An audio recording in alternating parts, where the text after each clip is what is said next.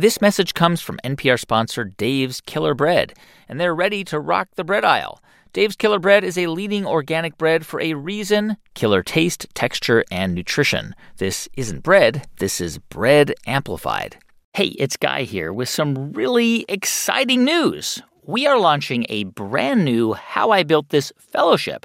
Now, we've done this in the past few years to help support the next generation of entrepreneurs working to build a better world. And this year, we're taking it to the next level. We're going to pick 10 fellows. Each fellow will get matched to an amazing mentor, attend virtual workshops with some of the entrepreneurs who've been on the show, and even have a chance to be interviewed by me. And each fellow will then have an opportunity to pitch their business idea to a panel of amazing judges, including some of our favorite How I Built This founders. And guess what? One winner will be selected to receive a $50,000 no-strings-attached grant. $50,000. Amazing, right? If you are an early-stage entrepreneur looking to make the world a little bit better and want to find out how to apply to become an HIBT fellow, visit summit.npr.org/fellows for more details. And remember, the deadline is March 31st. The How I Built This Fellows program, including an NPR grant to one select fellow, is supported by GoDaddy. Rules apply. Did you sit down and say, okay, this is the strategy. We're going to create a travel business and we're going to do all these different things? Or do the things that eventually happen kind of just happen haphazardly? No strategy at all. I never really wanted to look in the book and say, oh, now you have a COO. Yeah. Now you have a CFO. I don't even know what that stuff is until it becomes apparent, oh, we need a guy to do this. And then they go, yeah, that's called a CFO. We're just kind of going, oh, that's why they have that.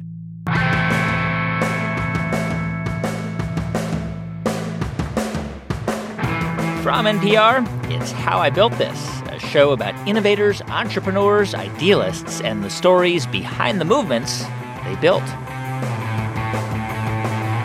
I'm Guy Raz, and on the show today, how Rick Steves backpacked around Europe on bread and jam and a few dollars a day and turned his passion for no-frills travel into a $100 million brand.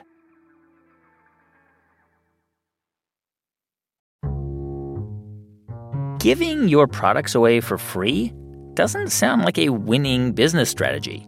In fact, it's one reason why most regional newspapers in America collapsed when media first went digital. Because at the dawn of the internet age, most newspapers made their content available online for free. And lots of subscribers wondered, why am I paying when I could just read it on the internet for nothing? It's an old truism. Once you start to give away your core product, people don't place as much value on it. Except when that truism is false. Like, remember a few years ago we had an episode about the rapper Logic and his manager Chris Zaru? Logic spent the first several years of his career giving his music away for free downloads online. But that free music made its way into the hands of a small and loyal following. People who would pay to see Logic perform those songs at a venue. And over time, that following grew until thousands of people would turn out to see him live. And when Logic finally released his first major label album in 2014, after years of giving his music away, the record shot right to the top of the charts. This approach is actually how Rick Steves created a $100 million travel business. Rick has spent much of his career giving away travel tips, information, videos, and audio tours for free. But his brand is so trusted, considered so authentic by millions of people, that his travel guides are among the best-selling of all time. And before the pandemic hit, 30,000 people a year went on tours organized by his company, called, not surprisingly, Rick Steves Europe. And Rick's done this by being, well, himself, a super nerdy, super earnest tour guide who visits popular sites around Europe on the cheap. His public television show is so recognizable that Rick's up there with PBS icons like Big Bird or Bob Ross or LeVar Burton or Arthur the Aardvark. And what's remarkable about Rick's story is he never planned on building a huge business. He caught the travel bug as a 14-year-old when he tagged along with his parents on a business trip to Europe. Rick mainly grew up in the town where he still lives, Edmonds, Washington. As kids, he and his sisters spent a lot of time camping with their parents and being active members of the Lutheran Church. We'd go to church not every Sunday, and I do remember it was kind of embarrassing. We'd go to church, and then after communion, we would go up there and have the wine and the wafer, and then we would, as a family, we would walk straight out of the church. It's like, thank you, that was tasty, and then we'd walk to the car and we'd go camping, it was like, that was, when I think back on it, kind of a not a very polite way to go to church. But, my parents were juggling a lot of things, and they wanted to have their cake and had their communion and vacation too. Yeah. We grew up. Now I love the whole Lutheran style of Christianity. But back then it was just, it's who your parents and your grandparents were. So, we were Lutherans. Yeah. Tell me a little bit about your parents. I know that your dad they had like a piano repair and importing store in Edmonds. Tell me about that. Yeah, my dad was a piano tuner. He was the go-to guy in Seattle for concert pianists and so on. And an old German guy said, Steves, you should import the finest pianos in the world from Germany. So my dad thought, well, that's interesting. And he went to the piano fair in Frankfurt and made connections with the great piano makers. And he decided to import pianos. And I remember when I was a kid, that was just, that was what we were all excited about. I couldn't step into a home without lifting up the fallboard and seeing what the name was above the keyboard for that piano. And, I knew the Beatles played a Blüthner, and each piano has a different personality. Even to this day, I can't go into a building in Europe when I'm traveling if I see a piano without checking out the name of it, or I squint to see, on the TV special, what piano that person playing. And presumably you played piano. You grew up taking lessons. Oh, I had to. That wasn't an option. It's interesting. My dad made me play the piano. My mom wasn't musical.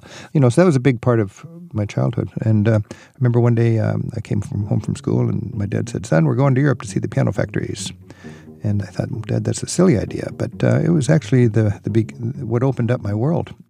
So, age 14, your parents take you to Europe for this trip. And this trip really, I guess, was revelatory, right? Like, what do you remember about how that trip made you think about the world? I mean, you're only 14, so you're still a kid. Yeah. My very first moments over there, I remember just stepping out of the hotel on my very first morning in the Netherlands. And there was a stop sign in front of this little town in the Netherlands, and all the people had bicycles with racks on the front of the bicycles. And in every rack, there was a set of wooden shoes. And they're all pedaling out to the farm where they were going to work in the farm with their wooden shoes for a practical purpose. Not for tourism, but because you needed wooden shoes to walk around in the soggy bog. I mean, were you curious and excited about everything you saw, or were you more like a typical 14-year-old kid where you were kind of bored with some of the museums and things like that? At first, I didn't want to go. I was a 14-year-old with a bad attitude. And then I got over there, and I've always navigated childhood with a pragmatic understanding that things go better if you're not fighting your parents. And I just thought, okay, I'm going to make the best of this. And then I was always into stuff. I remember I had no money at all, but I was collecting things. I would collect bottle caps because in Europe, when you have a bottle cap, it says what city it was bottled in. So I'd have all these exotic bottle caps, beer or soft drinks, with where it was bottled, and I collected that. I collected matchbooks. I collected sugar cubes. And I also was a businessman. I would. It's kind of, when I think back on it, funny because I found the most incredible business for a 14-year-old because I was a coin collector. Coins sold in Seattle in the 60s, foreign coins for 3 cents a piece, in the coin markets, if it was a German coin or a Norwegian coin. So I could buy 52 groschen coins for a nickel and bring them home and sell them for 3 cents each. That is a markup, man. There is a photograph of you It's you, your mom, your dad, and I think a little sister. Mm-hmm. And you've got shaggy, long hair and big glasses, and it's a photo of your family in Europe. And this was, I guess, 1969, the summer of 69. Are we looking out a window? I think that's, yeah. That was my mom and my dad and a piano salesman who took care of us from Bösendorfer in Vienna. And an old man we met. And it was Sunday, and we went to this little village, and we dropped in on the church. And after the Mass, everybody... It just felt like it was an old Wild West scene. Everybody was wearing black and top hats and long mustaches, and everybody walked across the dusty square, past the fountain, over to the wine garden. And they would drink their wine, and they would smear lard on rustic bread and tell stories. And it was multi-generational. And to me, that was probably one of the eye-opening things that I thought, this world is just inviting me to open up to it and explore. And I remember this old guy, he looked like a caricature out of some silent movie. He had a big handlebar mustache and a fancy carved pipe, and he was telling stories about how he witnessed the assassination of Archduke Franz Ferdinand in 1914 that kicked off World War I. And he was old enough to have witnessed it, and I was just wide-eyed. And I was right on the border of the communist world, right there between Austria and Hungary. And it was a cauldron. It was a whirlpool of culture and history. And had my parents not taken me to Europe, I just would have not had that dimension to my world. And of course, that was just the first of what would be many more, like dozens more trips to Europe. Yeah. And I remember on the next trip to Europe, I was in the train station in Copenhagen, going between the piano factories in Germany and the relatives in Norway. And I saw these backpackers. And this was back in a time when literally a 16-year-old kid in the United States could be on his mother's passport. I didn't have a passport. My mom had a passport with 2 photographs on it. It was her and her son. So This is a second family trip. This is the second trip, yeah, 2 years later. And I was 16, so I don't know, that would have been 10th, 11th grade or something. And I remember I was in the train station with my parents, and I saw these kids. This was really a eureka moment for me, because I was legally chained to my mom to travel with her passport. Right. And then I saw these kids with backpacks with the European equivalent of a Eurail pass, an Interrail pass. And they were free as the wind, and they had no parents in sight. And I remember looking at the destination board in that old-fashioned Copenhagen train station, which to me is sort of almost a mecca of travelers to go into these old train stations. Yeah. And I look see at the board. the letters flipping. Right? Yeah, those letters flipping. Yeah. Tick-a-tick-a-tick-a-tick-a-tick-a-tick-a-tick-a-tick. And it's going to Berlin or Stockholm or Amsterdam. And I saw those kids. And I looked over at my mom and dad and I thought, I don't need you guys for this. The world can be my playground. And I vowed right then in the Copenhagen train station that I would go back to Europe every year after I graduated from high school. And I have. So that was quite a commitment, quite a vision. And I didn't have any intention of making a business out of it. This is just what I did in the summer. It was just fun. So the day, I guess the day after you graduated high school, this is 1973, you went on a solo, or you went with a friend, I guess, to Europe. Yeah. You were 18, right? Yeah. And you were there pretty much all summer traveling around Europe. That was a hardcore trip. That was the best trip of my life. And I wanted to go to Europe. I was hell-bent on going to Europe. And my parents said, well, you got to have a buddy to go with you. And they said, you got to send home postcards. So if you disappear, we know where you are and we can come and find you. And how did you pay for it? How did you have the money to do that? I remember I had a jar on the mantle in my parents in our home, and it said, "Send a poor boy to Europe." and every time guests would come over, I would try to beg a little money. But I was a piano teacher, and I was making good money as a piano teacher. I mean, I think I made $6 for a half-hour lesson, and that was really good money. But back then, you could go to Europe really cheap. You could fly to Europe for a few $100s. You could get a Eurail pass, a student Eurail pass for, I think it was $250. And we lived on on 3 or 4. There's no $5 a day. We lived on like $3 a day. Wow. And, I mean, that was a time where one of the most famous guidebooks for Americans was Arthur Frommer's Europe on $5 a day. Yeah, we had that. And were you living on that or even less than that? Oh, we were living on less than that. Yeah. I mean, how do you live on? I mean, 1973. I get it. But how do you live on less than $5 a day in Europe, even in 1973? You know, Guy, I've got the journals for this. I was a journal writing fiend. I wrote every day, even when I was 14 years old, what the weather was like, how much money I had in my money belt, what food I ate. And I can trace every day I was in Europe for every year, and until I got wrapped up in my business much later when I didn't have the energy, the bandwidth to do that. And, when I was 18, my buddy Gene and I, we would have a game, would see how many hours we could go without spending any money. I mean, when we were sightseeing, we'd go right up to the door, and if it cost, we'd find a way to sneak in the back door, and we would visit it. We would buy a single room in a hotel, and I'd sleep on the floor. Once a week, we'd put all of our money on the bed, and we'd count up the money, and we'd divide how many days we had left, and we'd say, oh no, we're slipping down below $2 a day. We've got to really tighten up. And then we went home after that trip with no money, and we went from the Frankfurt Youth Hostel out to the airport on an expired rail pass. It was frightening. We were really good at stowing away on trains and boats, and the conductors were coming from either end of the train, and we knew we were just going to the suburban airport. So, it was like two collapsing walls with those spikes on it, like in Batman or Superman. And they were coming closer and closer on the left and the right, and we were just, let's get to the airport. And just in time, we got to the airport, the door opened, and we popped out before the conductors. Before they could see your expired rail passes. And and I came home, and I was sick. I was what the doctor called chronically undernourished or chronically fatigued. Because you were not eating while you were on this trip? I had no sense of nutrition. I would eat bread and jam. We had one of our theme songs, Kodachrome, was a big hit that year by Paul Simon. Yeah. I don't know if you remember that. Can I sing it? I'll sing you the little, if I can remember it. Yeah. But Mama, don't take my Kodachrome away. So it was, that's sure. right. So it was like, when I think back on all the crap I ate in Europe, it's a wonder I am here at all. Although my lack of good nutrition never hurt me none, I got maggots on my stomach wall. Oh, God. Bread and jam. We went over there, and I often think back, why was that trip so great?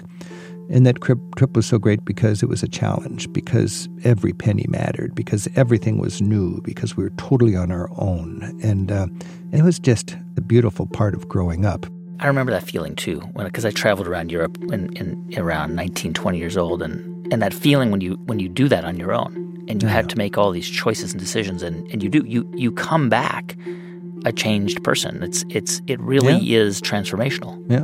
And even as a teenager, I was aware of that. And, I often think if the world was smart, they would establish a fund and give every American kid a little gap year trip. And it seems extravagant, but it'd be a small price to pay to get Americans out of their home and into the rest of the world and realize this world's a beautiful place and it's worth being part of. Yeah. If you grow up in the United States, you think the world's a pyramid with the United States on top and everybody else trying to figure it out. And you get over there and you realize, no, they like their style of life, and they've got different dreams. They don't have the American dream. They've got the Bulgarian dream, and these are revelations I had as a teenage traveler that are still integral to the talks that I give today. So you take that trip and you come back to Edmonds and you start college. You go to the University of Washington. And what was at that point, you're still, young, 18, 19, 20, but did you start to think, here's what I'll do with my life? Like, what did you start to think you might do with your life? At that point, I think I just was very happy to be a piano teacher. I loved teaching piano. I had a studio. So I was a little businessman. I had the studio next to my parents' piano store. Paid $200 a month for the rent. We had a recital hall where twice a year the kids would do their recitals, and I bought a coffee machine where I could actually serve coffee in styrofoam cups to all the parents. And it was just, for me, I was just like so happy to do that. And the kids wouldn't practice in the summer, so I'm just going to go to Europe. I'll see you in the fall. And life was going to be simple and sweet like that. And And then I thought, well, I should get something practical, so I got a business degree also. So I got a history degree because I loved that, and business degree because I thought it would be practical. But I had no thought about turning my love of travel into a business. But then, things unfolded. I read that while you were still in college, there was something called the Experimental College, which I think is still around. Some universities have it, and it's basically free classes for people in the community. And you started to offer a class called Travel Europe Cheap. Yeah. Which I'm assuming this is free. You would just give these lectures for free? No, not quite, but almost. A couple bucks or something. But I mean, that was the turning point for me. It was I was in the dorm, and when I look back on it, I just love teaching things I love. I teach piano and I teach travel. I would spend a lot of time at lunch helping people plan their trips, and I was the local expert in the dorm. And I remember I took a class about taking the hippie trail from from Istanbul to Kathmandu. That was the ultimate backpacker trip back then. You taught a class or you took a class? No, I took the class. And I was going to do this trip, and there's no good information back then. Today we have a glut of information, but back then, you just didn't have much information.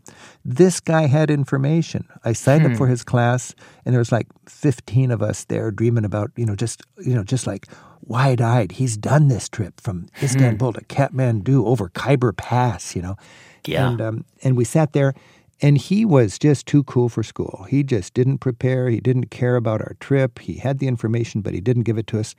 And it really frustrated me. And at that moment, I realized if somebody has travel experience and other people need it, it's wrong not to be well organized and share it in a artful, careful, practical way. And I thought, I could do the same thing, and I could really help people. So I put together this class, and it was sort of a lark. It's just this goofy college where people teach you how to fix your bike or how to build a log cabin or how to forage and eat snails and all this kind of stuff.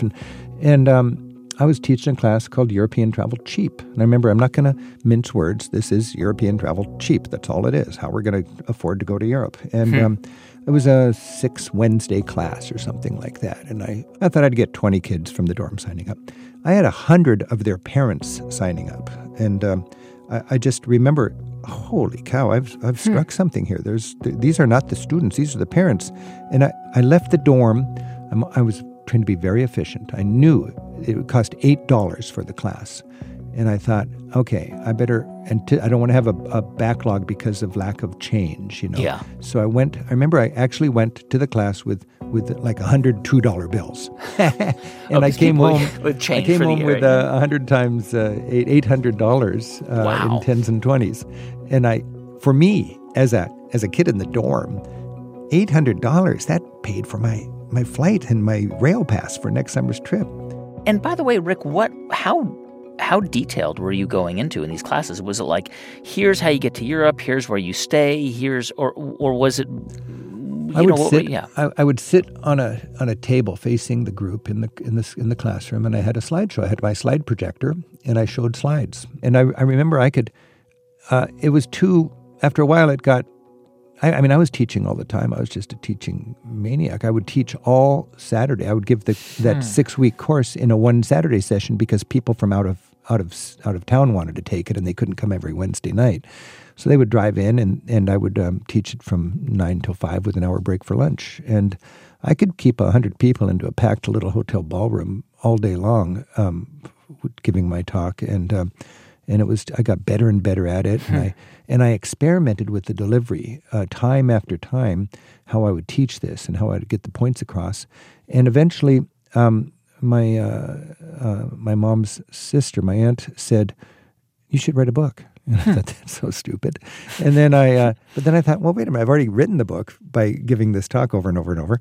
And I just sat down and gave my lecture to the paper, and there it was, the first edition of Europe Through the Back Door. Essentially, you when you say you gave your lecture to the paper, you were just kind of talking out loud and typing it out? Yeah.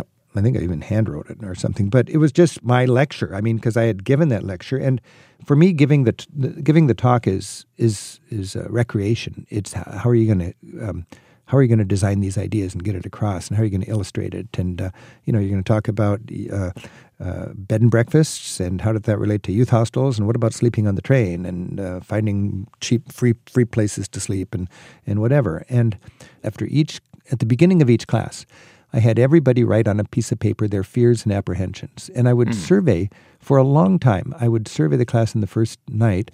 And what are your fears and apprehensions? And I really got good at knowing what people's fears and apprehensions were. What were they afraid of? Oh, they're afraid of the language barrier. They're afraid of not finding a room. They're afraid of, getting diarrhea. They're afraid of pickpockets. They're afraid of how do I use my traveler's checks properly? And I just would have all of these issues that I would just bing, bing, bing. So you took your lecture essentially, and you typed it up into a book that you called Europe Through the Back Door. And did you structure the book in just a clear way? It was like country by country. Is that how you organized it? In the beginning, the book was 2 halves. It was like 2 books bound together. The first half was all the skills, packing, hotels, eating, transportation, communication, you name it. And then the last half were individual chapters on my 20 favorite discoveries. These are the back doors.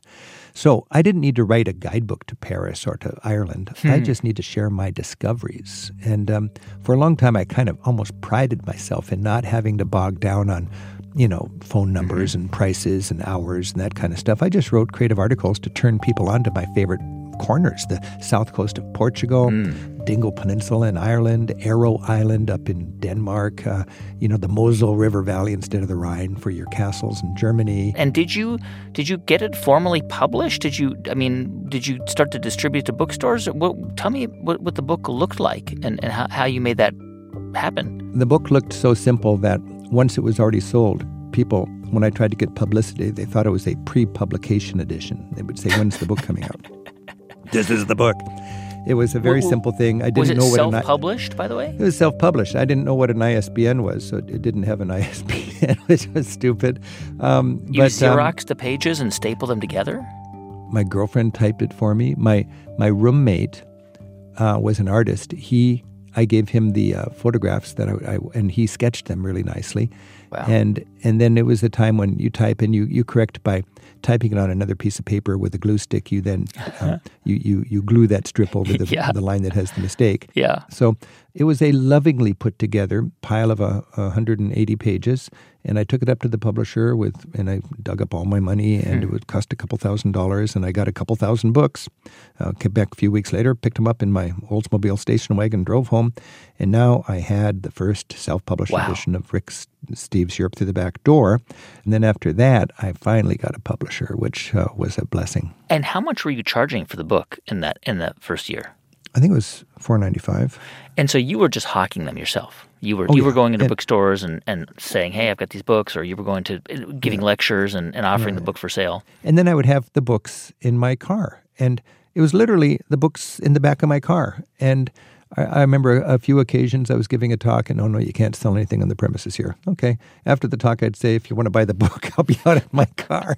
And it's just $5, and then it's just bam, bam, bam, selling like hotcakes. And I got to the point where I would get bigger and bigger classes, and I would sell the book and the book got bigger and bigger and bigger, but I kept it at $5 for a long time just because I wanted to move those books. And I knew, though, that my audience was my parents' age for many years. Now I'm older, so I don't have audience that's my parents' age anymore. But in the beginning, I was always thinking, I'm talking to my parents and their friends. And when you were, leading these lectures and talking about going to Europe, were you just saying, look, you can do this. I don't speak French, German, Dutch. Yeah. You can get a little guidebook. You can make you can make it work. I think that's part of my how I was successful. Part of my appeal is I'm not a scholar. I mispronounce the words. I don't know I don't say Paris, I say Paris. I speak only English. Remember I was interviewing my students. That was a fear and apprehension. I don't speak the language. And I tell them, well, neither do I. And I write guidebooks, I make TV shows, I lead tours, and I have great vacations going to Portugal. So I have to imagine, after you publish Europe Through the Back Door, self-published I think the first edition came out in 1980. Is that right? Yes, that's right. I'm assuming that it was clear to you because you had established a business, right? You called it Europe Through the Back Door like a few years earlier. It was like you probably filed an LLC, but it's not clear to me that you thought this was still going to be the way you were going to make a living up until 19. I don't know I don't know if I filed anything. I'm kind of laughing at that because I was so klutzy then. I was just having fun teaching and selling books out of the back of my car when I had books to sell. But when I think back on it, friends and loved ones and relatives give me these ideas, and my gut response is, no, that's crazy. And then I think about it, and it's actually a great idea. And a good friend of my parents, Patty Price, said you should take bus tours around. And I just thought, that sounds horrible. And then I thought, God, there's huge efficiency in sharing the rental cost of a minibus. And I'd love to, I'd love to help organize people's trip plans at the table and the dormitory over lunch. And I'd love to take people around Europe on these minibus tours. And so I was giving these talks, and it was very easy to talk to people who were enamored with me because of my fun stories I could tell about traveling. It was kind of natural. They'd be interested in traveling with me if I made that possible, and I did. And the minibus, there was no promises. The minibus tours were it was like a commune on wheels. It was not profitable except to cover my costs so I could stay over there longer. And everybody had to almost sign a little agreement that says they wouldn't complain about the lousy accommodations. It was so upfront. So you would you drive the bus? Yeah, I drove the bus. It was that was a beautiful formula. When people want to get into the travel business and make some money, I say, I think the best thing is just to have a forte. Just, you are Mr. Scandinavia, or you are Mr. Baja or Miss Baja California, and just do that specialty with 8 people on a minibus. And the economy of sharing a vehicle with 8 people is wonderful. The fact that you don't have to take care of a driver and a guide, but the driver can be the guide, is wonderful. And that was kind of my original formula there. And this worked really well at the time. I would actually have a day where I would announce my minibus tour plans for the next year, and I would give the talk. I would say, okay, I'm gonna explain the tours, and then I'll take deposits for the tours on that day. And I'd have 4 or 5 tours that I would do with the minibus. I was always the guide and the driver. And that night, all those tours would be full. They would sell out. They would sell out that one night. And it was 10 or 12 people per tour? 8 people per tour. It was usually 22 days. Back then, I only did 22-day tours. I was on a one-man crusade to help Americans have a longer vacation. I was just amazed that we put up with such short vacations. And so it was 22 days in Britain, 22 days in Germany, Austria, and Switzerland. It's funny because now, 40 years later, it's evolved where that's way too long for the American market. And the longest tour is 20 days, and our best-selling tours are 10 or 12 days. So I'm trying to picture this. I mean, you are in your late 20s. You're offering these minibus tours with 8 people, and you're driving the minibus and you're the guide.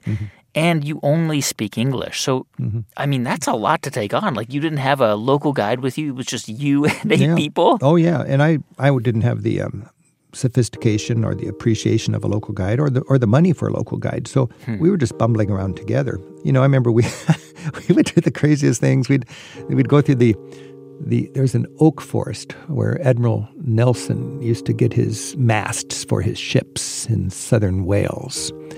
I forget the name of the forest of something, very romantic. And we would take turns sitting up on the top of the bus on the luggage rack, and a couple of people up on the top of the luggage rack just so they could look up at the oak forest as we rolled through it slowly. Every night in the youth hostel, we'd pull out the map and debate. We would actually debate what we're going to do the next day. And this was a formative time for me as a tour organizer because, again, I was learning what the market wanted. I was learning how many hill towns can a mortal tour find worth climbing up? How many Madonnas and children can a mortal tourist be excited about? After a while, it doesn't matter if it's Raphael's greatest. They're going to stay in the bus and do something else because they're burned out on Madonnas and children. It's interesting. I remember this is this business kind of philosophy, I think, of mine. I would have the handbooks for those tours laying around in my lectures. And the handbooks were designed so people could be independent in the context of the tour. There was always this focus. Everybody got a handbook who joined the tour. That's right, yeah. And time again, and I was so impressed by how honest my students were in these classes I gave. I never checked ID for checks when people were giving me any money for anything, and I just didn't need to. They're just great people. But they were stealing these books, and I thought, these tour handbooks are driving decent people to theft. They need to be available for sale. So the next year, it's sort of a radical thing to do. I put everything I knew about doing the tour in the handbook for the tour, intending to give people the information necessary so they could do the Rick Steves tour without Rick Steves. They could buy the book for $5 and do it on their own. And some people said, oh, you're giving away all your secrets. No, it was a great thing because it turned people onto the tours and it opened up my teaching to people that wouldn't take the tours anyway. And then I could stand in front of these groups of people who were taking my class for free and say, I don't care, you can take my tour or you can buy this book and do the tour without me, but just do it and do it right. When did you start to think of yourself as the real deal? Because I think a lot of people, including myself, have had and sometimes still have imposter syndrome. We're like, how do people listen to me? When did you start to think, God, I'm not an expert, but right. Well, you kind of grow into it. Yeah. I remember a big breakthrough for me was Arthur Fromer. I mean, he was the granddad of all this. He's the guy that inspired the democratization of international travel, you know. You're up on $5 a day, right? His classic book. Yeah. And I was just a kid. And I mean, I must have been right after I self-published my book. And I didn't even know he knew who I was. He had me fly all the way to New York and be on his radio show. And wow. Or it was a TV show, I think, maybe. And he kind of effectively put his arm around me and he said, ladies and gentlemen, I'd like you to meet the next Temple Fielding, Eugene Fodor, and Stephen Birnbaum of the travel publishing world. Wow. Those were the big household words in the 50s and 60s. Yeah. Fielding guides, Fodor guides, Birnbaum guides. And eventually, I mean, you would do your own like Rick Steves guides because you'd get a publisher and start publishing them. But I mean, for a while, I guess you were pretty much hawking the first book on your own, right? Yeah. And there was sort of this, it was like this big business that was just a little kernel, and it was just ready to burst out because there was such a market for it if it was designed and scaled up properly. What about your personal life? Were you married at that point in the 1980s? Yes, I was married. I forget. I remember my class was Wednesday nights, and I got married on a Saturday and a Sunday, of course. So I remember giving a talk one Wednesday and saying, I'm going to get married this weekend. And that whole next week was dedicated to getting married. And then the next Wednesday I was back in the University of Washington giving the experimental college class. So I guess that's a little indication that I was focused on my business quite a lot. And my wife was very supportive and a beautiful partner for that period of my life. And then I got this complexity, of a growing family and kids and also a business that was just taken off and my heart was in two places at the same time. And sounds like it was still a regional business. This was still like Pacific Northwest, like Rick Steves is the guy in the Pacific Northwest. I remember the day, I remember I was walking to the book fair once in San Francisco and my publisher put his arm around me and he said, Rick, if you're ever going to get anywhere, you got to have more titles, because then I just had 2 or 3 titles. And I thought, more titles, that sounds like a lot of work. And then I had to branch beyond that, favorite places, essays and generic travel skills into specifics. Where are you going to sleep in Brussels? Where are you going to eat in Copenhagen? What time is the museum open in Dublin? And that was a lot of work, and that was a big change. But that's what people wanted, and that's what we could offer in a unique Rick Steves kind of way. So then we embarked on making all of these guidebooks to different countries and different regions and ultimately different cities. But from 80 on, after I had the guidebook, the tour, the bus tours were funding the idealism of the business. Then I started to get people working with me, and that was kind of a breakthrough. You got a book, you got an idea, and you need to realize it's not a one-man show.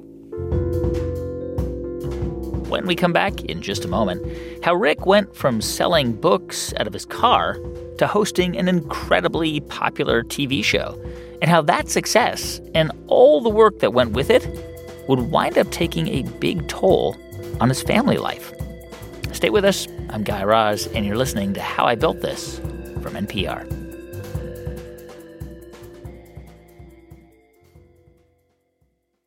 Support for How I Built This comes from 3M. From helping drive vaccine and therapy development with advanced purification technologies to developing an adjuvant that helps boost vaccine effectiveness, the research scientists at 3M are delivering innovative healthcare solutions to help us today and prepare us to better tackle what's next.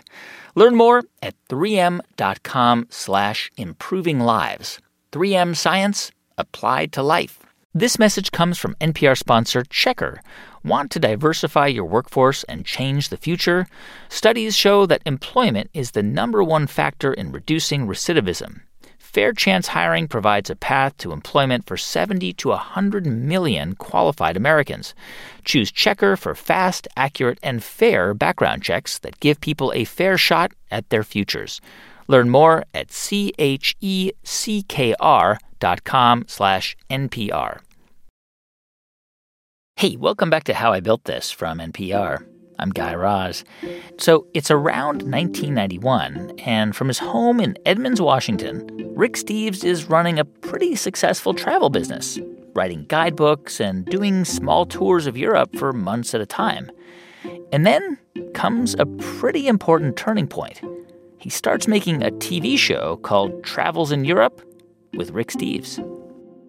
Tell me how that began. I mean, did you find a production company and have them follow you through Europe? How did that idea even come about?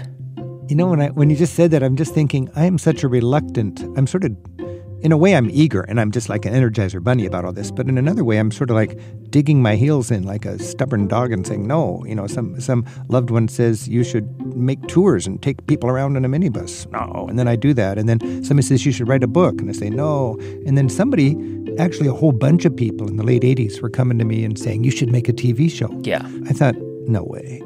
But then I thought, these are smart people, and they've, worked with other people, made shows. They've got a track record of success, and they see something in this. And I thought, well, I'll give it a whirl. So the idea was you'd make a TV show where you'd be touring cities in Europe and kind of taking us with you on the journey. But how? I mean, how were you going to finance it? What were you going to? Well, that was the trouble. I mean, everything I'd done up until now had been no finance necessary. I'll give a free, gather 10 people together. I'm there all day giving you a talk, But this was different because you had to have a funder. You had to, it's expensive. Production company, it's a huge investment of time. And for me, it was an investment of time. Do I really want to take all that time away from researching my guidebooks and dedicate it to making TV shows where I'm not learning anything? You see, when I'm researching, I'm learning. I'm contributing. It's a huge practical investment in my program of who I am as a travel teacher. Sure. The TV show, it takes 6 days to produce a half-hour TV show, and you learn nothing during that. I mean, I always thought, I can learn while I'm there. No, it's just so all-consuming. You're just there waiting for the jackhammer to stop, trying to remember your lines, waiting for the clouds to go away, and then saying it, and then you go to the next place and you do it. And after 6 days, if all goes well, you have a show. But how did you how did you even begin the process? Did you find a production company and then start to pitch the show? What did you do? No, I didn't want to do it. They found me, and I did it. This was a small production company called Small World Productions. Small World Productions, yeah. And a lot of people had been contacting me. There was this flurry of interest in the late 80s, and I was skeptical, and I felt like, I can actually play hard to get because I don't want to do this. And they were really smart, they were good people, and they knew what I did. They had been followers of mine. They knew my program. They drank the Rick Steves Europe Through the Back Door Kool-Aid, and they wanted to share it on public television. And I said, okay, if you guys think you can do it, I'm with you. And I was basically a hired hand. I was the host. So they owned the whole thing, and they hired you as the talent, let's say. Yeah. One of their friends had a few $1,000s that he could be the funder. And we did a pilot, and I look at it now and it seemed kind of gawky, but at the time it was good enough to get the show off the ground. And what, you make a pilot and pitch the idea to public TV stations? Yeah, when you make a TV show for public television, you need a station to be your presenting station. Mm-hmm. And Seattle opted out for some reason, so Oregon took it up. And Oregon Public Broadcasting, OPB, all over the country now, 30 years later, people think I'm from Portland because my show gets the little OPB jingle. And they presented it to the system, and a few channels picked it up. And if it works well, there's a buzz, and other channels pick it up the next time around. But what that ended up doing was kicking off a series. And we did 5 series with Small World.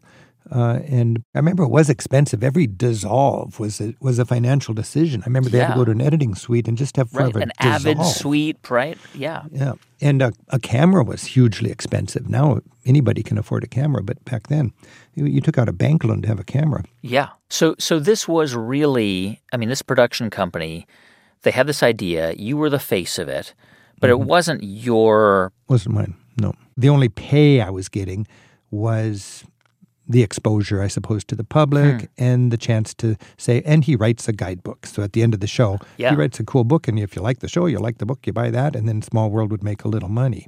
And that was kind of risky, a great risk, because you were essentially giving them the IP. They owned the intellectual property of this, and you it could have worked entirely in their favor and not in your favor. I had no option. They knew how to do it. I didn't. I didn't have any capital.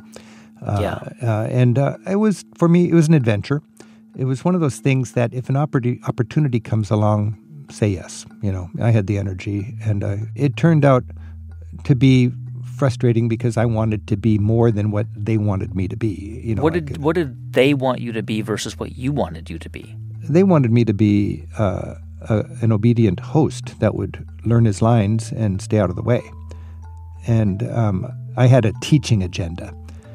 They had a let's stay in business agenda, and I had a teaching agenda. So they wanted to produce shows that would be pleasant to watch and popular, and I wanted to produce shows that would teach the Rick Steves style of travel.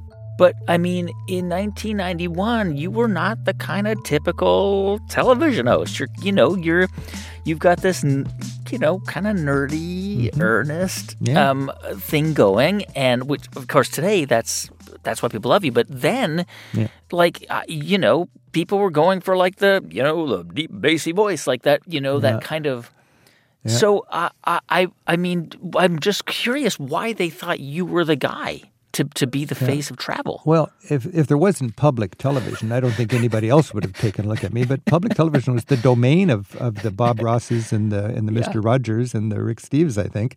And we were all getting started back. Or we were doing it back then. We were part of the time. I look at it and I think, boy, that was dorky. But it's me. It's honest. It's authentic, and it's driven by a passion for travel. And we all were true blue for public television. It was tough to be viable back then. The gear was expensive. The post-production was expensive. It was hard to get underwriting. And it's just hard to have it. I've got a lot of friends now that are travel teachers that are trying to break through with a TV show on public television. I don't know how you do it. I'm very lucky that I had the breaks that I had way back then. The stations got it for free because you guys were handling the underwriting, and then and you got some publicity. And this turned you into a celebrity. Yeah. Kind of quickly, right? One thing I've had as a business sort of value is be other people's cash cow. If everybody is struggling, everybody is desperate to be viable from a business point of view. And if all you are is your own cash cow, nobody's going to want to talk to you. But if you honestly are other people's cash cow, then you become a key player for all these organizations because you're making them money. Yeah. And I'm a cash cow for my publisher. I do a lot of things for my publisher that while other writers just complain that their publishers don't promote them properly, I realize, no, I got to do my own song and dance, and my publisher appreciates that, and I pay for it, and I benefit from it. And from a television point of view, I was Mr. Pledge Drive, right as soon as I could. Know. And you were raising money for stations all over the country. I was spending 20 days a year 20 days on the road doing Pledge. And to this day, I mean, I just was talking to the people at public television a week or two ago, and they said nearly 20% of all the money that they raised in Pledge this last quarter was from my show for the whole system. When did you first realize, because the show it debuts in 1991, and it's super fun to watch because it's so nerdy, and I love it. Yeah. I love it for that reason. It's so, I mean, it's really special. When did you first realize that people were recognizing you and going, "Hey, there's that guy from TV"? Like, do you remember that feeling when that happened? Yeah, it was. I remember the first time I ever saw somebody with my book in Europe. I remember the first time people started recognizing me from the TV show, and then the first time people from the other hemisphere would know me from seeing the TV show in YouTube and other streaming ways. But over time that became more and more of a deal. I remember coming into a youth hostel high in the Alps, and I just checking for the guidebook information and dropping in, and there was the guy who ran the hotel said, "Oh, there's a Girl Scout group in the dining room, and they'd love to see you because they're here with your book." And I came in I just interrupted their dinner, and they just go, "Oh, there's the guy we saw on TV. We saw his shows before we took our trip." And the Girl Scout leader says to the girls, "Girls, if it's not to your liking," and they all go, "Change your liking." And that's one of my slogans in my guidebook. If it's not to your liking, change your liking. So they were true blue and doing, honoring my little slogans without me even knowing it. And that was, that's pretty fun when you work really hard to realize you're having an impact that way. Meantime, you're doing these shows, which is super labor intensive. You are also going to Europe to lead tours. Mm-hmm. You're also updating your guidebooks. You're traveling around now doing fundraisers for public radio stations, and you've got a family at home. And I imagine you were away from home for months on end throughout the year. Yeah. It was when I think back on it, it was tough. I mean, I needed two lives, and my. I worked. A lot of people work hard, and it takes a toll on their families. I worked hard, and it was sort of addictive to be writing a business that was rising up, and it was my dream. And it was also so enjoyable, and I loved parenting. I was married to my work as well as to my family, and in that case, it didn't work well. And there were demands on being Rick Steves. People needed Rick Steves for a variety of reasons. And that was a big deal. In fact, my relationship with my son was difficult for several years because he really recognized that my public had hijacked his dad. And his other friends had dads that didn't have a, quote, public. Yeah. And I've had this attitude that if you've got I was going to say an adoring public, but you got fans who love your work. Ricknicks, they're everywhere. Ricknicks, yeah. I mean, I feel like you owe it to your public to take time and talk to them and to visit them in person, and so it's a choice you make. I mean, I can imagine that caused some tension or stress in your marriage with your wife. Yeah. She just was realizing, and I think her friends were helping her figure this out, that, you got to stop being in Rick's shadow. She'd go to the grocery store and she'd buy the groceries and she'd sign the check and they go, "Oh, are you that Rick Steves?" Right. And I'm sure that gets really old because she's stuck with the kids and she's, doing all the responsible things a parent should do. Not a mother, a parent should do. And she was doing it pretty much alone. And I was doing the family thing a lot like my dad did. My dad was out there being the big personality, conducting the band, being everybody's favorite piano technician and going with the concerts. And my mom was at home making sure the books worked and the kids were getting their shots and all that kind of thing. So, I was, that was just a choice I made. And I don't know how else I could have done it, frankly. I went to the soccer games and the football games, and I was very I was very frustrated because I wanted to be working and I didn't want to be sitting there with the other parents watching the kids kick the ball. It was a difficult thing. Now my kids, as adults now, they're in their early 30s. We have a beautiful relationship, and they know I feel sad that there wasn't two of me, and much of those years were the formative years in my business, and we missed a lot of opportunities.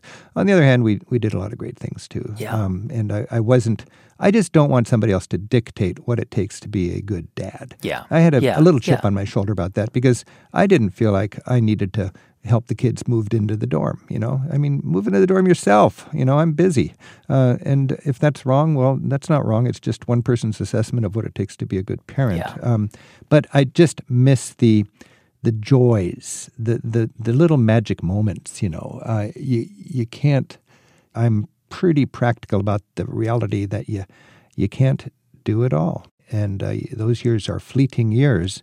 And you can't really make up for it when your kids are in their 30s, when you finally slow down and you realize that cat's in the cradle kind of business, You either do it or you don't do it when the kids are little. And I tell remind a lot of my friends that, I had to make some hard choices and be real careful about that. Yeah. So you did this first television series with this production company for, I guess, 5 seasons. And then a couple of years later, you relaunched the show as Rick Steves Europe, right? You also on public television, and this time it was your show, right? Right. And this was going to be different. This was going to be the way you wanted to do it. Yep. I suppose creative people have had that, where they're in a band and they want to be the composer and the manager and create the vision and say what album they're going to do next. And I got to the point with Small World where it just, we had different visions and we weren't enjoying the collaboration. And especially when you're making TV, if you're not having fun in the field, it's not going to, it's the product is going to suffer and you're going to grow old because of it prematurely. I mean, it's hard work to be making TV in the field. And if you're not having fun doing it, I wouldn't do it. So I wanted to have fun in the field. And I wanted to be totally honest, I just wanted to be in complete control. Yeah. I knew what I wanted to make.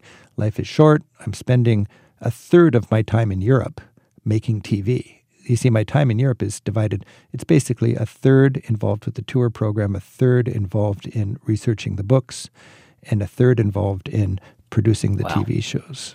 And that's a big commitment. What's really remarkable to me is that a lot of people don't realize this, is that with all the television out in the world today, a lot of people don't really make that much money from TV. The TV in some ways is like a vehicle to promote other things you do. And my understanding of the way your business works is that television and then you started a public radio show, which you have a podcast and radio show and all this. You go to your webpage today, there's all this free content. And my understanding is that virtually all of your revenue comes from giving tours in Europe, Rick Steves tours that you no longer personally lead, but tours and books. That is like the vast majority of your revenue. It's not the TV shows. It's not the radio stuff. It's not the content on your website. Yeah. I think the worst thing I could do is charge for the TV show because then nobody would watch it. People couldn't afford to run it, Yeah. I mean, public television doesn't have much money. Yeah. And they have to choose. I mean, my show ran every night in Los Angeles for years, every night in prime time. Wow, that's amazing. Because Los Angeles public television broke away from PBS because they couldn't afford the dues. KCET, right? KCET, yeah. And I was their favorite little guy for years. And it was free content for them that they liked, and they just aired it. Because it was free. And they had a budget reality, and they said, well, we can do this, and it'll cost us X, or we can do this, and it'll cost us nothing. And everybody likes that, and it's free, so let's do it. So as long as my shows are good and popular and free, we can do no wrong. That's why our show, it just has wheels. And, we work very hard. It's got legs. I mean, we work really hard to make the shows so they are evergreen. And, and they get run a lot. We try to pack as much content in there so people can watch them several times and still get stuff out of it. And it works quite well. I mean, it's really an interesting model because the content isn't what drives the business. I mean, you eventually, as you grew and grew, and I think you were doing tours for like 30,000 people a year by 2019 or even more. In a normal year, we take 30,000 people on 1,200 tours. I mean, it's just unbelievable. So this is, and so the content that you offer, because you can go to your website now and download apps that are free, right? You can download free guides to like audio guides. That is really just stuff you put out there, and I hope this doesn't sound cynical because I don't think this is how you think about it, but it really is a brilliant kind of free advertisement for the things you do sell. Yeah, I measure my profit by how many trips do I impact. Like right now during COVID, I'm profitable. I'm not making any money, but I'm plenty profitable because we've created a program called Classroom Europe that lets teachers put together little clips from our TV shows into their own playlists to teach on a certain theme. This is free. I could charge for it, but that would complicate things and it would diminish the amount of people who could use it, and it would no longer be a celebration. So we spent a lot of money making this program. We spent a lot of money making the TV show. We've got every right to charge for this, but I would much rather have people run it and then say, how can he afford to do this? And then it becomes a part of their teaching arsenal, and then people like us more. And, without even being aggressive and calculated, they're going to think good about Rick Steves. When you started to get more visible, when you started to become more visible, and you're on the TV show, and there are presumably more people interested in buying your books, and then maybe even taking your tours, did you sit down and say, okay, this is the strategy. We're going to create a travel business, and we're going to do all these different things, or did the things that eventually happen kind of just happen haphazardly? No strategy at all. I always think, or I kind of like this idea of, in Mexico, there's a volcano that just appears. Just a little mountain grows out of the desert, and then it grows bigger and bigger, and all of a sudden it's a mountain. There was not any plan there, and that's kind of the way we grew. We become, bigger and bigger and bigger. And for me, I never really wanted. I got a business degree, but I never really wanted to look in the book and say, "Oh, now you have a COO. Yeah. Now you have a CFO. Now you have a CEO." I don't even know what that stuff is until it becomes apparent, oh, we need a guy to do this. And then they go, yeah, that's called a CFO. And we're just kind of going, oh, that's why they have that. When we come back in just a moment, why Rick didn't want the company to grow too big or too fast. And later, what happened when the pandemic brought his entire business to a halt. Stay with us. I'm Guy Raz, and you're listening to How I Built This from NPR.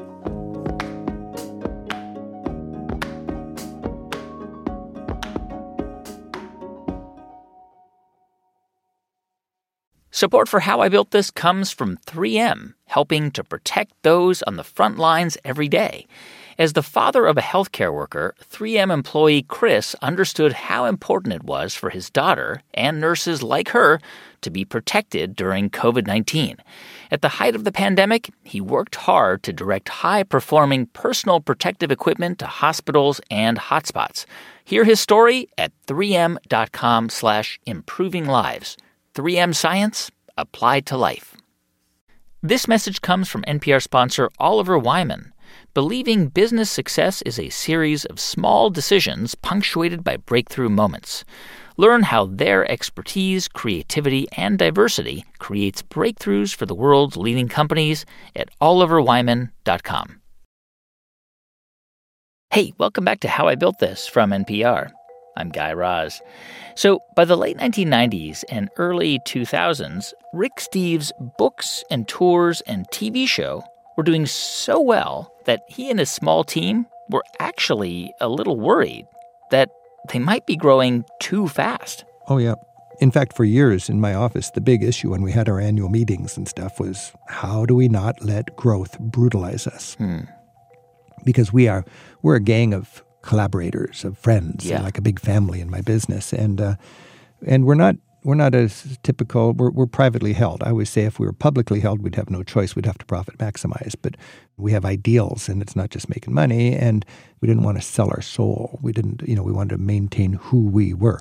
And I remember I just remember when I used to take the checks to the bank myself. It was not a sliver of that.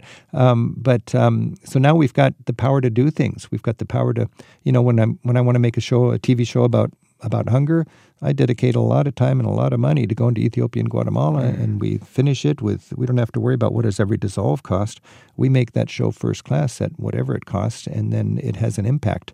So we're just really enjoying the success we've had because of the way it lets us do a good job in the tools we use to teach the public. Rick, I don't think many people dislike you. I think probably nobody does.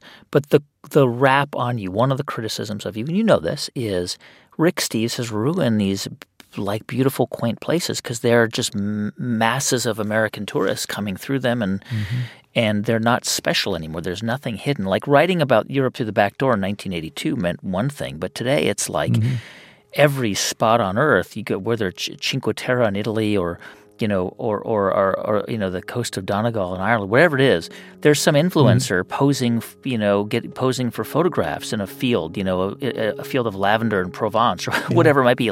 It's just, it's kind of a trope, but there's some truth to it, which is everything special has kind of been ruined. Yeah, I remember there's a cartoon when it was these whalers, and somebody goes, "Quick, harpoon it before it's extinct." And I thought maybe that's a little bit like me. My job is to find these undiscovered places and tell everybody about them. And, I've thought long and hard about this. I'm the hired hand of my readers. I'm not in business to protect places that I discover. Yeah. I remember once I went to a lecture with Arthur Fromer, my mentor, my inspiration in so many ways. And somebody said, what's your favorite place in Rome? And he said, I've got a favorite place in Rome. I just go there for myself. And he described it so beautifully. He says, I don't tell anybody about it because I just want it to be for me. And I thought, Arthur, that's not what we're supposed to do as travel writers. We work really hard to find these great places, and the very, very favorite places need to be more important than anything else shared with the public, as long as that place can handle the public. Some places don't want the public or they can't handle the public, and you would be wrong to promote it in a way that overwhelmed it and made everybody miserable, the locals and the tourists. But, I used to genuinely look for places off the beaten path, but I've morphed into finding unique, authentic places that are accessible to the beaten path. That's what people want. And, Paris is by no means undiscovered, but you can go to Paris in a way that you can enjoy it without it being a tourist trap. But I wonder, Rick, you've probably seen how influencers on social media travel around Europe, around the world. And oftentimes they're not really there to see it, but basically to be seeing it, right? Like they post pictures of themselves like posing in this or in that place sometimes as a way of getting travel perks, right? And you've seen those kinds of posts, right? Yeah. Just last year I was traveling around Europe, and it occurred to me, I went to like 4 places in a row where there was this Instagram phenomenon, this is whatever it is. And I was in Mürren in Switzerland, and people were lining up to stand on a stump in Mürren to get a photograph with the famous mountain behind them. And they're literally lining up to get this photograph. And then I go to the Cinque Terre in the Italian Riviera, and there's 5 towns. Nobody goes to Manarola. And all of a sudden, everybody's going to Manarola, and they're on the spit out in the waterfront in Manarola, and there's a big crowd on the spit in Manarola. And I asked my local friend, what is that? And he goes, that's the Instagram spot. Everybody goes there to get their picture. And they don't even know the name of the town, And I'm just so thankful that I don't, when I go to the Louvre, I'm not putting on my shoulder pads and getting a selfie in front of the Mona Lisa. I've got some serious art appreciation to do. So that's a different world, and those people are scrambling to make it in that world, and that's fine with me, but it has nothing to do with my work as a travel writer. This past year has been a really tough year for the travel industry, and And I know that a couple of months ago you put out an open letter basically explaining the situation of your business. You have had basically zero revenue since the pandemic shut down travel, and you have had to, in order to avoid layoffs, I guess you basically have everybody on your team working 60%, or something like that. Yeah, we're between 60 and 70%. Everybody still gets their health care, but we're having to trim our sales. So how are you paying people if you have no revenue? Well, for 30 years I've had revenue, and I'm privately held, so I am the only stockholder. And if you're publicly held, when you make money one year, if I understand it correctly, that money is gone. You disperse it through your stockholders. But I've just been the only stockholder, so I've collected a lot of money over 30 successful years in a row. I mean, not that we're any giant mega corporation, because I'm not interested in going public and just becoming bigger than we are. I mean, when we peaked in 2019, I think our gross revenue was $100 million with 100 employees. Unbelievable. And it's, okay, I got 2 years that are terrible. Well, if you got 30 good years and then 2 terrible years, I can take those lumps, and I owe it to my staff. I mean, they've been with me through all these successful years. I'm not going to just say, oh, now I'm not making money. You guys are all gone. I need to spend whatever it takes to keep my team together, because we will throttle up. Will it be late 2021 or will it be 2022? I don't know, but we're going to be here. We're going to be ready. We've weathered many storms over the last 40 years as a travel company, and Rick Steves Europe will be here after the pandemic. And I know that the demand for travel doesn't dissipate. It backs up. And, the economy may be tough, and, there may be some changes in how we travel, but there will be travel, and Rick Steves Europe will be here with guidebooks and with tours when it breaks open. And the worst thing for me to do as a ethical employer would be, sorry, I'm not making any money. You guys are all unemployed now. And from a smart businessman point of view, I want to have my team together. There's something really, and I've been thinking about this lately. There's an intangible value of having the team together. It's like a baseball team or something, You need that shortstop. You need that pitcher. You need that cleanup hitter.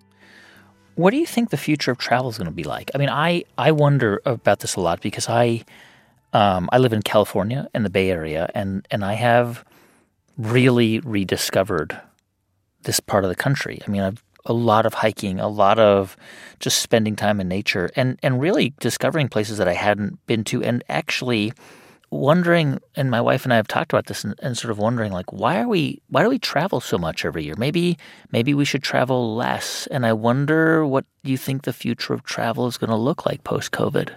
Yeah. I'm pretty convinced that the essence of travel will come back. Rick Steves travel is the opposite of social distancing.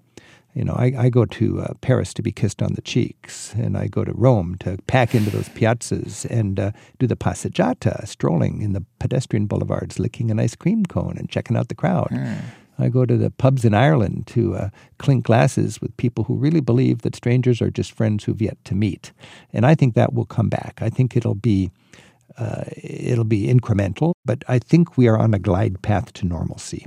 I also am concerned that the little moms and pops that make travel so fun can survive this, because the big businesses will survive it. But I do not want a future where everything comes to me in a cardboard box on my doorstep, and where every strip mall is just filled with chain restaurants. I don't want that. I don't want that in my regular life, and I don't want that in my travel life. And the challenge will be, can the small mom and pops, the little entrepreneurial ventures, the little passionate work, life work of people about their small museums that they run, will this still be standing after COVID? And I hope that it will be. Rick, for a 65-year-old guy, you are remarkably self-aware of your privilege, and you talked about what it means to be a white man in the world, and you have been pretty open about your progressive politics. You wrote a book called Travel as a Political Act. In 2009, you've updated it, I think just a couple years ago. Do you think because you have spent so much time overseas seeing other cultures and talking to other people that it's actually made you more progressive politically? I love how travel opens you up to the world, and I think it does make you more progressive. I've always been aware that culture shock is a challenge for travelers, and just this last few months, I've been thinking about how culture shock is a positive thing. It's the growing pains of a broadening perspective. And I'm so aware of the gap between rich and poor. I'm so aware that my daily latte costs a day's wages for the less privileged 50% of humanity. Half of our planet is trying to live on $5 a day. I think it's so interesting how you learn about your country a lot of times by leaving it and looking at it from a distance. So this is all, to me, my travel teaching has morphed. We talked about it in the very beginning. I said European travel cheap. It was just budget tricks, and since then it has morphed gradually over the years. And now it is getting out of your comfort zone and gaining an empathy for people who live differently and see things differently than we do. For somebody who really kind of started this as a passion project, right? I can't imagine you ever anticipated getting rich off of what you do, but you did. I mean, this is a business that in 2019 generated $100 million a year, a staff of 100 people. I mean, you probably have enough money to retire several times over. Was money ever important to you?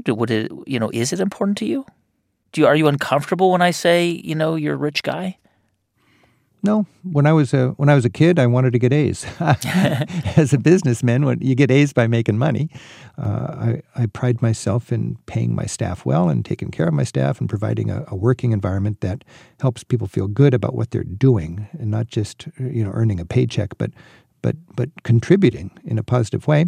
And I like to make money. When I make money, I can do things that give me power to do stuff that I think is worthwhile. Like what? I like to pay the rent for my local symphony. So my symphony has a tough time financially, like most symphonies. And I just thought, how about if one of your fans just paid the concert hall rental fee all year long, every year? So I've committed myself to doing that. I care about homelessness. Here, I try to make sure people can find an affordable hotel when they're traveling in Europe. And I know a lot of people will never see their name on a plane ticket because life is just tough for them. And if we've got money for traveling, we should have money to house people here in our country. So I bought a 25-unit apartment building. That's in Edmonds, Washington, right? In Edmonds, yeah, north of Seattle. And I thought a lot of, well-off people have money as a nest egg sitting in the bank making interest.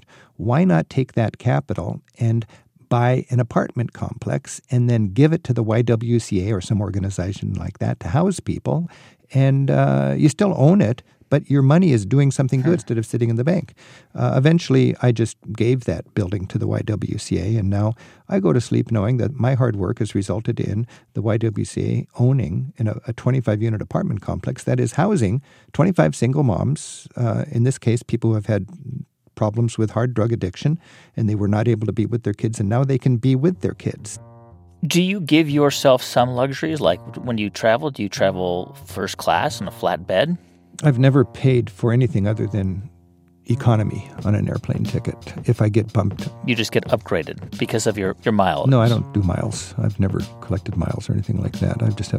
I don't want to try to defend it because I don't know for sure why I don't like it, but I don't bother with miles. I don't like miles. So when you fly to Europe, you fly in economy class? Oh yeah, I fly way back there. And somebody just sits next to you and they're like, wait, aren't you Rick Steves? I just sit there like a Norwegian Bernie Sanders with my noise reduction headphones on looking at my laptop for 8 hours. How do you prevent people from giving you a bunch of free stuff or trying to influence your decision by because you've got to be recognized now everywhere you go. It's not like you're an anonymous critic, right? I mean, I take it personally because you got to earn your way into a Rick Steves book. You can't get in there because you gave Rick a nice bottle of wine or that your cousin's already in there. You got to earn it. I owe that to my readers. So it is a constant battle, and I get free rooms when I travel. Nobody would charge me for a room when I go to their hotel because I send them a quarter of their business all year long. But I am very tuned in to the fact that I cannot let that corrupt me. If things go south, that hotel, even if it's run by friends of mine, is out of the book. And it breaks my heart. But I have had to drop hotels run by friends of mine because it's no longer what it used to be when it earned a spot in the book. Do you think that your audience is getting older, or do you think that you are still appealing to, like if you're a young traveler today, like when I was 20 and I went all over Europe, why would you use a Rick Steves guide versus a Let's Go or a Rough Guide or Lonely Planet? Yeah, my staff is tuned into generational changes and so on. I find it kind of boring. Maybe it's because I'm the old generation, but I want to produce content. I think if content is fundamentally helpful, and if it's well designed, and if it's affordable, the format can be devised after the fact to fit the consuming habits of this generation or that generation. So is it an electronic book or a book in print? Is it an app or all that kind of stuff? I don't know. I just want to produce the content. Our guidebooks are the best. Before COVID hit, my publisher was so excited. He showed me the sales chart, and 25 of the top 30 guidebooks published in the United States for Europe had Rick Steves on the cover. Wow. And I think that is more fundamental than what generation is using it. I mean, what's interesting about your business, right, is that it's a travel business, but it's around the name of this person, Rick Steves, right? And normally you would say, well, once Rick Steves is no longer part of the equation, there's no business. But I mean, Rick Steves is like Frommer's or Lonely Planet, right? It's you, but it's something else too. It's actually, I mean, what's interesting to me about your business is that it can survive without the person Rick Steves. Yeah, I've wanted to get to the point where the business could survive without me, and I think we're at the point now, and I'm really happy about that we've got a team where the company is viable without me. On the other hand, it's a shame when a company is named after a person, because then you have other people that should have the potential to be the public face of that company. But it's kind of awkward to say, here's John Doe who is speaking for Rick Steves. It would be nicer if the company was just called Europe Through the Back Door, and then John Doe would not be not Rick Steves. But that's not a problem right now because Rick Steves is still having fun being Rick Steves. When you think about the arc of your career and what you've built, the top-selling travel books are Rick Steves books, $100 million in revenue at your peak. How much of that success do you attribute to how hard you worked and how much you put into it, and how much do you think had to do with luck? Oh, I think a lot of it is how hard I work. I'm not at all complaining about it, but I've given my life to this business. I always work on Saturday. I work every night till 10 o'clock. So I'm loving my work, but not everybody can love the work the way I'm blessed to love the work. I believe in what we're doing. I got my name on the cover. And I like to be America's traveling guinea pig. I like to make mistakes, take careful notes, and come home and help people learn from my mistakes rather than their own so they can have a better trip. Earlier in the conversation, you were so candid about your family and your personal life, and I understand you're in a new chapter there as well. That you and your wife have divorced some time ago. I guess it was pretty amicable, but you now have a new partner. I think her name is Shelley, who's actually a Lutheran bishop, and it sounds like even though you're not traveling as much as you normally would, it sounds like you're in a really good place. Yeah, I'm so thankful. And she's been able to introduce me to things that I would have never, ever taken seriously before COVID. I've got an apron now. I cook. I know how to use the stove. I'm walking dogs. Shelley's got a couple of dogs, and I would have thought that'd be a deal breaker for anybody who's going to be my girlfriend. But no, these dogs are very important part of our life. So it's totally new to me. And it reminds me there's more to life than travel. And I'm really thankful for that. That's Rick Steves, founder and owner of Rick Steves Europe. And by the way, there's one thing you might be kind of surprised to hear about Rick. He's a pretty big advocate for smoking pot. I love marijuana, but I talk more than I smoke. Let's put it that way. It takes time to smoke marijuana, and many years. My New Year's resolution is to smoke more pot. And as resolutions go, you fail. But I've spent a lot of time and a lot of money helping legalize marijuana. I love the idea that the nerdiest, most earnest Lutheran guy like you is also this huge marijuana advocate, too. Oh, if Martin Luther was around today, he'd be a pothead. Hey, thanks so much for listening to the show this week. If you are not already a subscriber, please do subscribe to this podcast wherever you get your podcasts. If you want to write to us, our email address is hibt@npr.org. And if you want to follow us on Twitter, we're at HowIBuiltThis or at Guy Raz. And on Instagram, you can follow me at guy.raz. This episode was produced by Rachel Faulkner with music composed by Ramtin Arablouei. Thanks also to Liz Metzger, Farah Safari, Dareth Gales, J.C. Howard, Julia Carney, Neva Grant, and Jeff Rogers. Our intern is Janet Woo-Jung Lee. I'm Guy Raz, and you've been listening to How I Built This. This is NPR.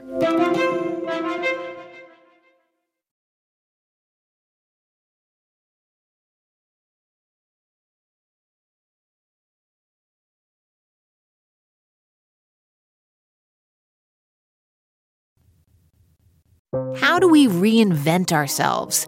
And what's the secret to living longer? I'm Anoush Zomorodi. Each week on NPR's TED Radio Hour, we go on a journey with TED speakers to seek a deeper understanding of the world and to figure out new ways to think and create. Listen now.